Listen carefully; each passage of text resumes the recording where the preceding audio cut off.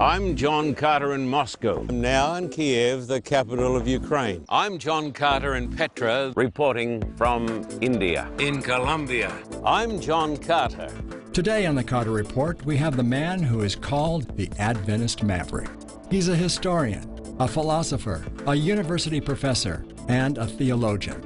His 50 books have influenced millions. His name is George Knight.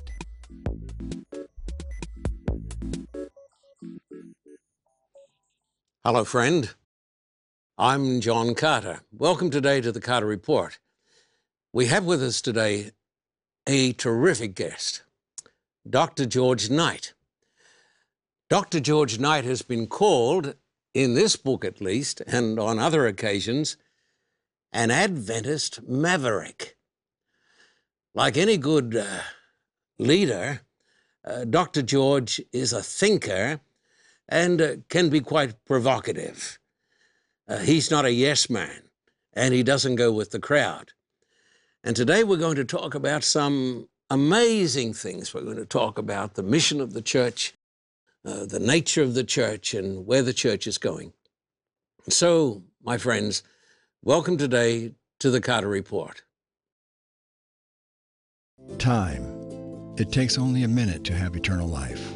How can you get saved in a minute? It's simple. First, believe that Jesus was the Son of God. Second, accept his free gift of eternal life. And then you're saved. It's not hard. It doesn't take any time. You can be saved in a minute right now.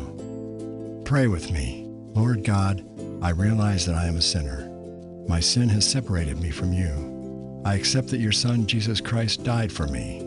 I ask Jesus into my heart. If you prayed this prayer, you are saved. The next thing to do is tell someone. Fellowship with other followers of Jesus. Get baptized. Read your Bible and pray. Choices. We make them every day, all day. The most important choice you will make in your life is whether to choose eternal life or let it pass you by. If you'd like more information about your new life, call the number and visit our website. Dr. Knight, we're honored to have you with us here today at the Carter Report. It's my pleasure to be here. And it's we feel privileged to have you with us. Tell me this, why do some people call you, apparently the authors of this book, why do some people call you a maverick? Oh, I'm not sure, because I don't see myself that way, but I'll tell you one thing. I suppose it's because I don't belong to any club. When I became a Christian, I decided that I would follow the biblical evidence wherever it went, and I would do my best to teach it, both publicly and privately, for what it said. And so I'd imagine you would believe in the Protestant principle of sola scriptura. Yes, I do.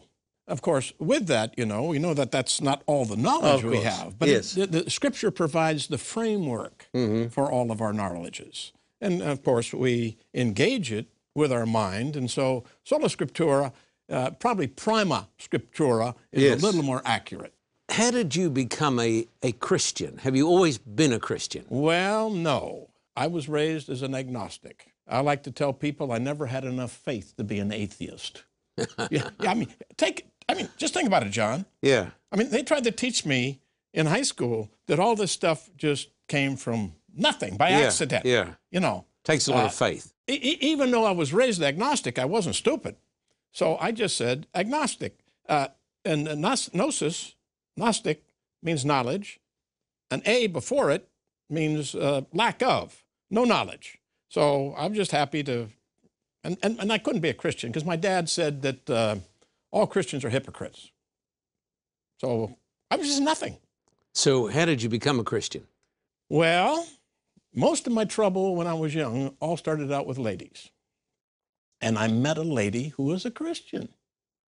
And she wanted me to go to church with her.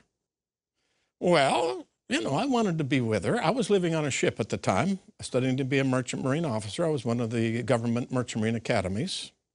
And I went home on leave, and I met this young lady. And unlike most of them, she was a churchgoer.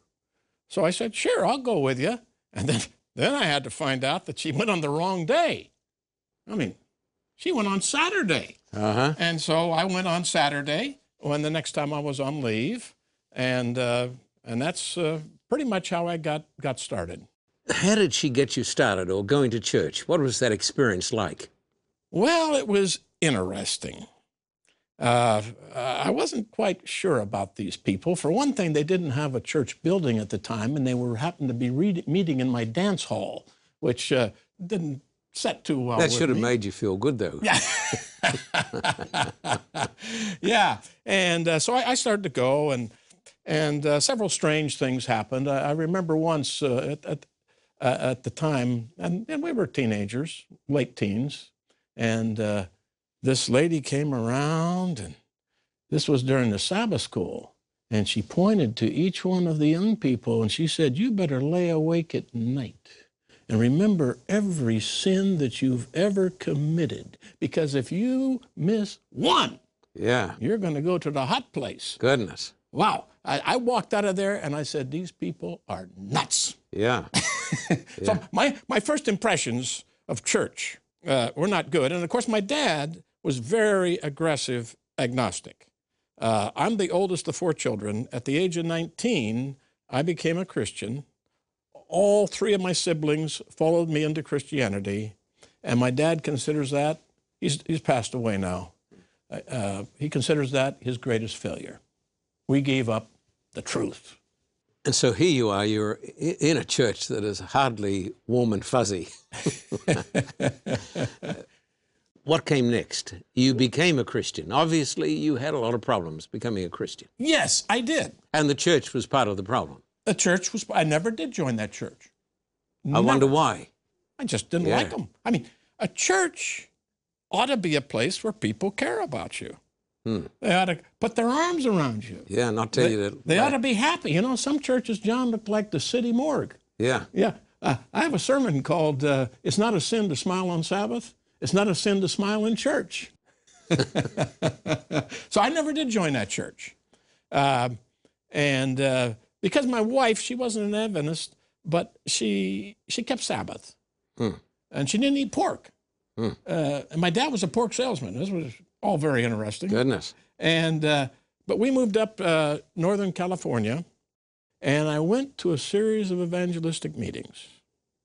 And I heard how the Bible holds... Who was the preacher? Ralph Larson. And I heard how the Bible holds together. I got a grasp of the prophecies, and I saw where Jesus fit into the whole thing. And I decided that I wanted to be baptized. So you really became a Christian through public evangelism. That's right. To a certain extent, anyhow. That's right. And you got some evidence why you could intellectually believe in God. Well, see, I came out of the, I was a teenager and high school, early college during the 1950s. And hard proof was really important back in those days. Should be today, too. Yeah, so creationism, the prophetic scheme, something I could tie together with history, external reality outside the Bible was important for me. And that's really what helped me cross the line. Do you believe that when this happened to you, you actually found Christ? Well, I would like to say that my conversion was a 2-step process. Uh-huh. Now, I knew who Christ was, but I wouldn't want to say I had a relationship with him. You wrote a book once, and I've read it. It's an excellent book, and I'd recommend it to everybody watching. Is it a book or a sermon? I've got to think hard on this one. I used to be perfect. That's it. I used to be perfect. That was a series of sermons I preached to the General Conference in 1992. And the administrator said, this needs to be published. And so I put the stuff together, and How did you get over being so perfect? Not easily. I'll tell you how I got there, John. Yeah, tell me. I looked around at the Adventists. I looked around at the other Christians around there, and I looked at you preachers. And I said, none of you guys were perfect. No. And I knew why. Yeah. You hadn't tried hard enough. Ah. So by that time, I was working on structural steel out over San Francisco Bay. What were you doing there? I was a structural steel painter. Mm-hmm. And so I was up in the rigging one day, about 3 months after I was baptized. Uh-huh. and realizing what a mess the rest of you people were, I promised God out loud that I would be the first perfectly sinless Christian since Jesus. Well done. And I knew I could do it because I was a young man of tremendous energy.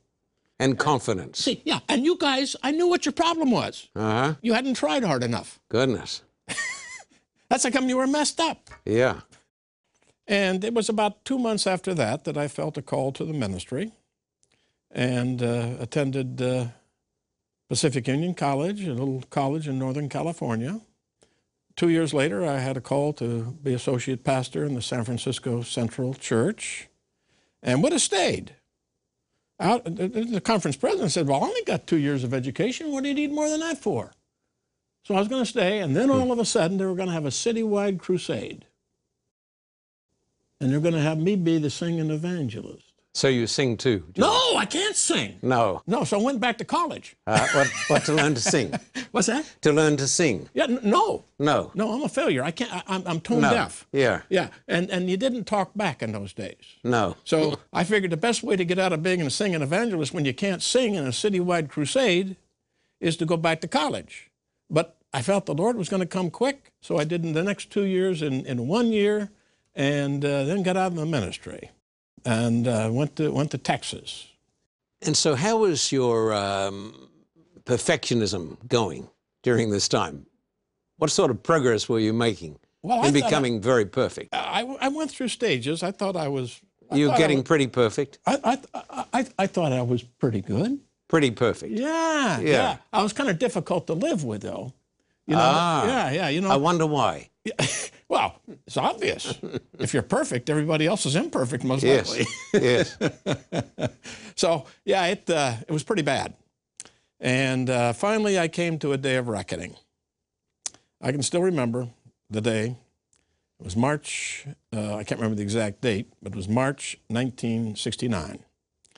I'd been a Christian for, And an Adventist. Well, I've been an Adventist. I wouldn't want to say I was a Christian at that time, but I've been a pastor, okay? Yeah, you were a pastor. Oh, I was a pastor. Progressing towards perfection. I had 3 degrees in Adventist theology and Christian theology, and I was doing great, I thought. And I was pastor of a congregation down in Galveston in the Texas Gulf Coast. And one day I woke up and said, you know, I'm just as messed up as I used to be. I have this theory that there's 2 kinds of sins: nasty sins and vegetarian sins. Oh. Yeah. You know what the nasty... I'd left off the nasty ones. Yes. Yeah. I think we all know what the nasty ones are. You know, thou shalt not, be playing around with other ladies. Don't keep your money, keep your hands off other people's money. Yeah. Don't bump them off. But the vegetarian sin is you're just better than other people.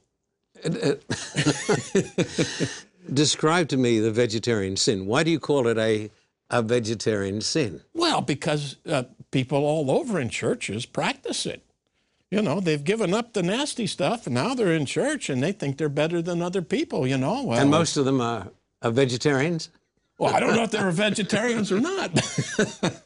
But what I mean is, it's we could call it the sin of the Pharisee. Yes. It's the sin of goodness. Yes. I'm better than you. I pay tithe. I do this. I do that. And so I was just, because the center of all sin is pride. Of course. It's love of yourself and loving yourself in a prideful way. And if I love myself more than God, I can abuse his name. I can abuse his day. And if I love myself more than you and I'm big enough, I'll take your stuff. So pride and self-centeredness is at the very core. And I had found out that I had moved from being a secular person to being a very sick church member. See, I don't want to say Christian. No. No, because... A religionist. Yeah, somebody that goes to church and maybe even preaches isn't necessarily a Christian. And so I came to a crisis point. And I remember taking out my wallet, and I was sitting at my desk in March of 1969 and getting out my ministerial credential and sending it to my conference administrator, resigning from the Seventh-day Adventist ministry going to leave Christianity and go back to my happy hedonism. And with that, I went off to study philosophy for 6 years. And where did you do this? In Houston, isn't it? University of Houston. Yeah. Tell me about this experience. Well, it was a good experience for me because I was still looking for the answer. So philosophy for 6 years. Well, yeah, and That's it had a a long focus. time. I was particularly interested in the philosophy of education because I wanted to get a job. Of course. So, but at the end of 6 years, I discovered that philosophy did not hold the answer. And that came as a shock to me. And my major professor was an atheist. He was an existentialist Jew. And every day in class, he smashed religion. Well, if an agnostic... Every day. Yeah, if a backslidden agnostic type pastor could have said amen, I would have said amen. But then one day I'm in his office. You were doing a doctorate? Yes. Yes. And he said to me, George, he says, if I wasn't a Jew, I'd be a nobody. I said, what do you mean, Josh? You don't even like religion. And he says, you don't understand. I belong to the community. I'm not just one of those millions of people out there. I belong to the Jewish community. They send me all over the world as a speaker to hold seminars. And I'm saying to myself, oh my, this guy could be a Baptist, he could be a Catholic, he could be an Adventist. I mean, just because he's a Jew. And suddenly it all came together. In any religious organization, there are true believers, and there are people that is their social location. That's where they were born. And with that, I'd already come to the conclusion that philosophy was bankrupt in terms of real answers. Which it is. Yep. And now, Josh helped me see what I should have seen in Matthew 13. That the good fish and the bad fish are all swimming around in the pond until the eschaton, until Jesus comes again. And that Jesus had told us that the church was going to have a lot of social Christians mixed in with believers. Well, I should say social church members mixed in with believing Christian church members. And then a third thing happened. A man got invited to my house, and don't tell me how, that I never wanted to see again. He was my first Bible teacher at Pacific Union College. So you knew him. You'd already sat in his class. I knew him. He was my favorite teacher. You did a degree with him. Yeah. In theology. I did my first degree, my bachelor's degree. That was a big help, wasn't it? Yeah. Yeah. Well, he got invited to my house, spent the whole day with me, knew my problem, never said one word. He just exuded the sweet love of Jesus. And when he left, I told my wife, he has what I need. I met Jesus that day in Robert Olson. And I've never turned back. So 14 years after I got baptized into the Seventh-day Adventist Church, I became a Christian. That's my conversion story. Had you been reading your Bible? No. For 6 years, I didn't read my Bible or pray. What about when you were a pastor? Did you read your Bible? Oh, yeah. Yeah, I read somewhere you're supposed to spend a thoughtful hour every day in the life of Christ. Well, I didn't quite make an hour, but I read it. Oh, boy, I'm going to get my 30 minutes in, my 15 minutes. I'm going to do my thing. And I could read it through once a year, and I could do everything. And I had a lot of it memorized. I mean, I was good at that kind of stuff. I would have made a wonderful Pharisee back in the old days. So you were searching the scriptures? I was searching the scriptures, but I'm not quite sure I had the right spirit. So from the Olson experience, where did you go? How did you saw a testimony for Christ in this man? But how did you find the gospel from there? Well, to tell you the truth, I had lectured on the gospel without experiencing it. Yeah. Can you identify with some of this? Of course. Yeah. I mean, I was teaching other people the theory of salvation. So, I mean, I know all about justification, sanctification. So you knew this? Yes, I knew it. But I hadn't experienced a personal relationship with Jesus Christ. You hadn't had a revelation like Paul had? No, I hadn't met Christ on the road to Damascus. Yeah. I just had the Torah. But you were a super religionist. Oh, man, I was good at it. I could imagine. But I was not the kind of guy you'd want to live with. Are you not too hard on yourself? No, I don't think so. So you're pretty hard on people because you were critical. I was very critical. Well, of course, if I had all the proof. You know what I mean by proof? Now, you preached a famous sermon. I don't think they would publish a book on this one. Oh, I bet you. I think I know what you're going to say. Well, and I bet you I could publish this book on it. Let me say it. You preached a sermon on why I don't like Seventh-day Adventists. Well, is that the book the potential book you're thinking of? Why I don't like Adventists. Never put the seventh day in there. Yeah, but I had a message. I love Christians. And if they were only Adventists, I could say things about Baptists, Catholics, Methodists. Sure. Yeah. If they only have a denominational affiliation but don't know Jesus Christ, I want loose. And so, yeah, I happen to love Christian Adventists. Yeah. And Christian whatever denomination. Sure. Okay? But if all they've got is their pedigree and they don't have Jesus, then they're Pharisees and harsh and hard. That's right. That's right. Is it not true that so many people are turned away from Christ because of, quote unquote, the church? Yes. Yes. Harshness, coldness. Yes. George, I've been to Russia on many occasions, and 49 times actually. And we would start up churches. And the reason we did this was a young preacher said, we've got to start up new churches. I'm going to whisper this. He said, so the new members are not picked to death. I can understand that. He said if they go to an old church, the odds are they're going to be picked to death. You got to do this, you got to do this, you got to do, cock-a-doodle-doo, and you're not doing enough. You know, this is a problem among most conservative denominations. Well, all churches, not just Adventists. And, you know, Nietzsche, Nietzsche, the great atheistic philosopher, of course, once said the best argument against Christianity is Christians. Yes. Well, I've paraphrased it. The best argument against Adventism is Adventists. Now, I could say Baptist is Baptist, Catholics is Catholics. You know. And you're so tactful. It just happens that that's what I am. Yeah. Yeah. You know, and you know, I can vouch for that. That's one reason I never joined that first church. I won't even tell you where it is.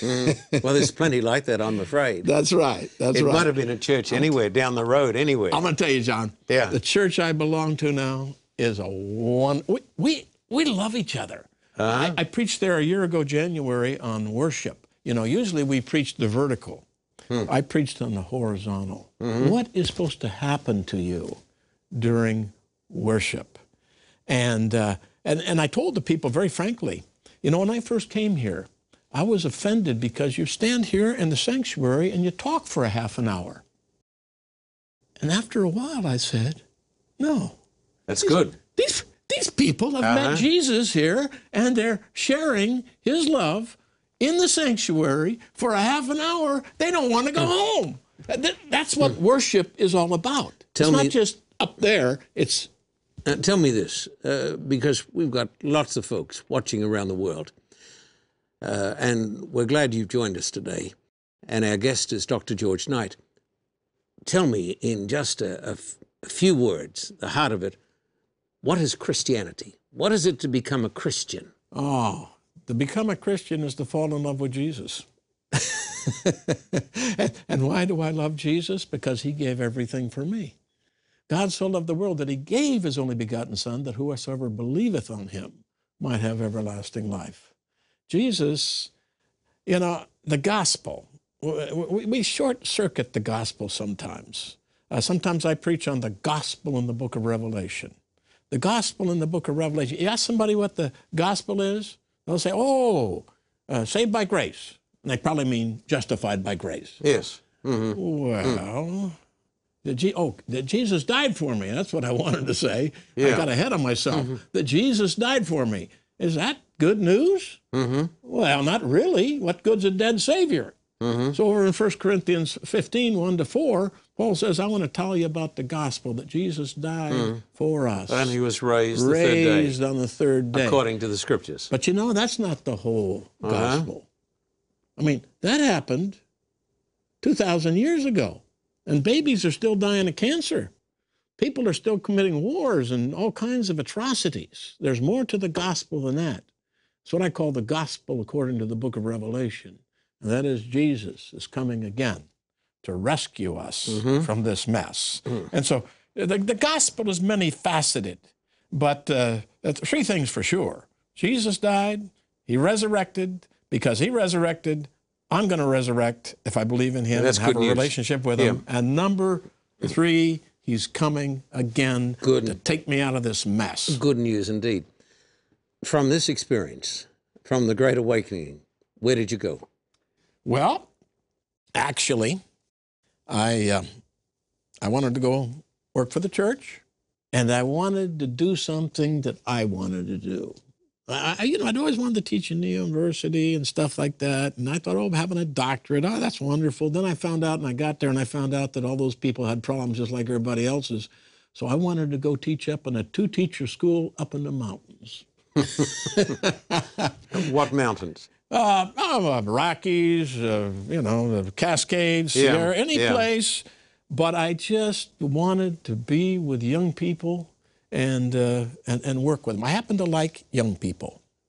The generation thing is that you work with older people. Sometimes it's like they got cement poured in their head. Not all of them, but with young people, they're still quite malleable. And so that's what I wanted to do, and have a ministry teaching just small classrooms of young people. Up in the mountains. Up in the mountain. That's what I wanted to do, but God had a different idea. Yeah. Today, our guest is Dr. George Knight, and we'll be back in just a few moments.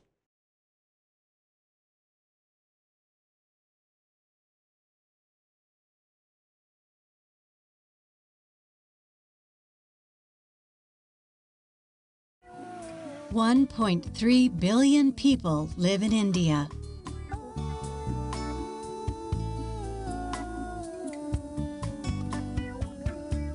$200 million of these are Dalits.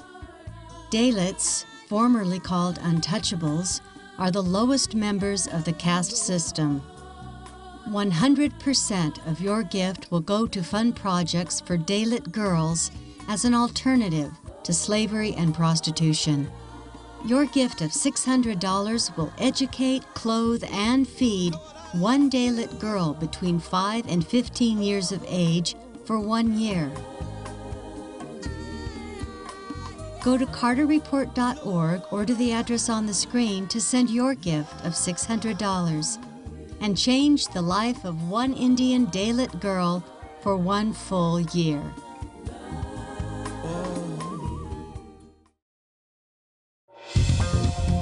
For a copy of today's program, please contact us at P.O. Box 1900, Thousand Oaks, California, 91358. Or in Australia, contact us at P.O. Box 861, Terrigal, New South Wales, 2260. This program is made possible through the generous support of viewers like you.